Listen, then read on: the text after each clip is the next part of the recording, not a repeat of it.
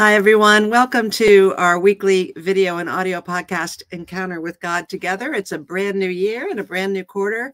And this is the cover of the book that many of you already have in your homes and you are reviewing with us. And I hope that you will, if you're not already part of the community, that you'll join us by going to our website, scriptureunion.org, and subscribing either to our print quarterly guide, to our daily guide online, or to receive it in your email each day.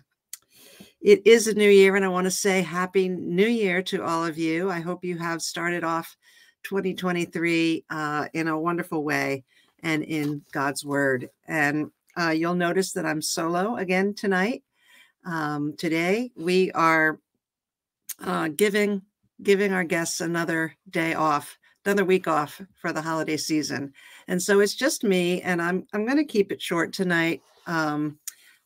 It's tonight when I'm recording it, but you'll be seeing it probably tomorrow when it's morning. So if that confused you, that makes sense. I'm recording it on New Year's Day, and we're really excited at Scripture Union about the coming year and the plans and vision that we have for this new year. And I want to take a minute just to say thank you to any and all of you who have contributed to the previous year through your giving and your prayer, and who are getting us started off on the right foot this year. Please continue to pray that God will lead us, show us how to achieve the things that we think that He has put on our heart to do. And so that's just a little insider commentary on the work of Scripture Union, the ministry that you are partaking in by being part of this community. And we are again in Matthew this new quarter, Matthew 19. And again, these sayings of Jesus, or the words of Jesus, are confounding to His audience and familiar sometimes to us. But it's interesting to look at them in the light of what was happening in the culture and the period of time and the places where He was speaking.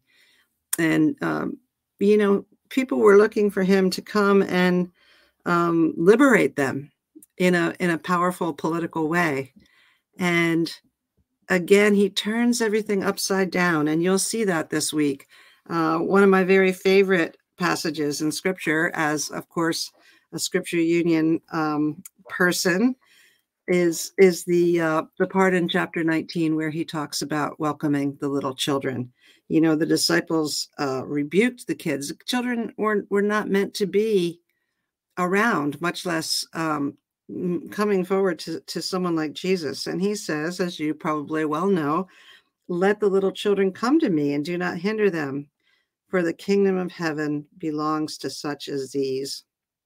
And He placed His hands on their heads, on them. And it's just such a beautiful picture of Jesus caring for what was considered the least, caring for children. And as we minister to children even today around the world through Scripture Union and here in the U.S., we really are following the heartbeat of God to welcome them to His kingdom. And He goes on then talking with the rich young ruler. And the rich young ruler seems to think that he's going to be able to nail this whole thing down and figure out just how he's going to keep the commandments and what he's going to do to make it so. And again, Jesus points out his Achilles heel. And I'm sure if someone else were talking with him, it wouldn't have been wealth that he pointed to. But He really helps the ruler to understand that he can't really do everything that he thinks he wants to do. And that is the point of Jesus, right? That we cannot keep all of the commands and the law, though when we follow Him, we seek to obey Him and do those things. The point of Jesus coming is really because it's impossible for us to do that. But with God, it is possible. And so again, he's confusing people. I really, really like chapter 20 because, He addresses what's considered to be fair, where he you know the story, the parable where he agrees to pay a denarius for a day working in the vineyard, and he goes out all day and recruits the unemployed to come and work in his vineyard. And at the end of the day, they go to get paid, and the people who were just there the very last hour, they get a denarius. And the people who have been there all day in the hot sun are just outraged. Why would they get equal to what they had done? And he rebukes them again and asks, take your pay and go. You were hired for this. You agreed to this.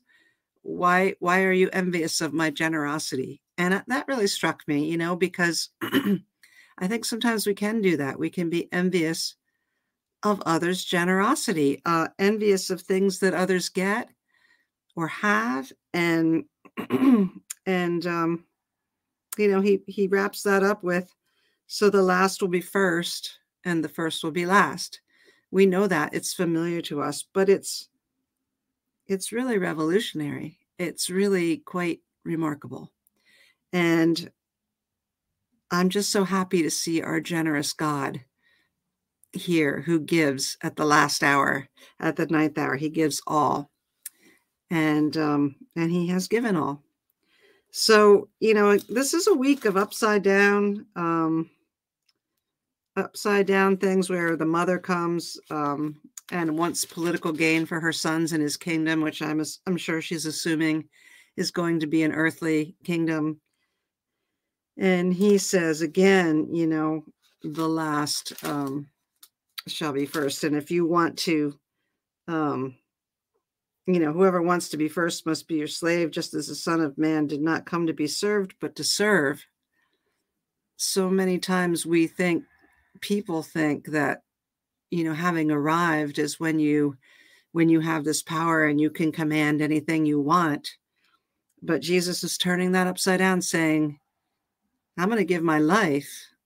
If you want to be great, you're going to be a servant. And I think that is a hallmark of great leaders, that they are servant leaders and following the example, of course, of Jesus. I'm taking a whirlwind tour. I feel myself kind of rapidly going through this, but it is just a really full week of these things that were pretty remarkable and revolutionary in their day. And if we stop and think about them this week, they continue to just show us how God is so very different than what we might have imagined a ruler or a king to come and conquer and do. And he cares about people who others don't care about. And so, even at the end here where the blind men are yelling out and the crowd wants him to keep going, to get on with this liberation. And he stops and asks the blind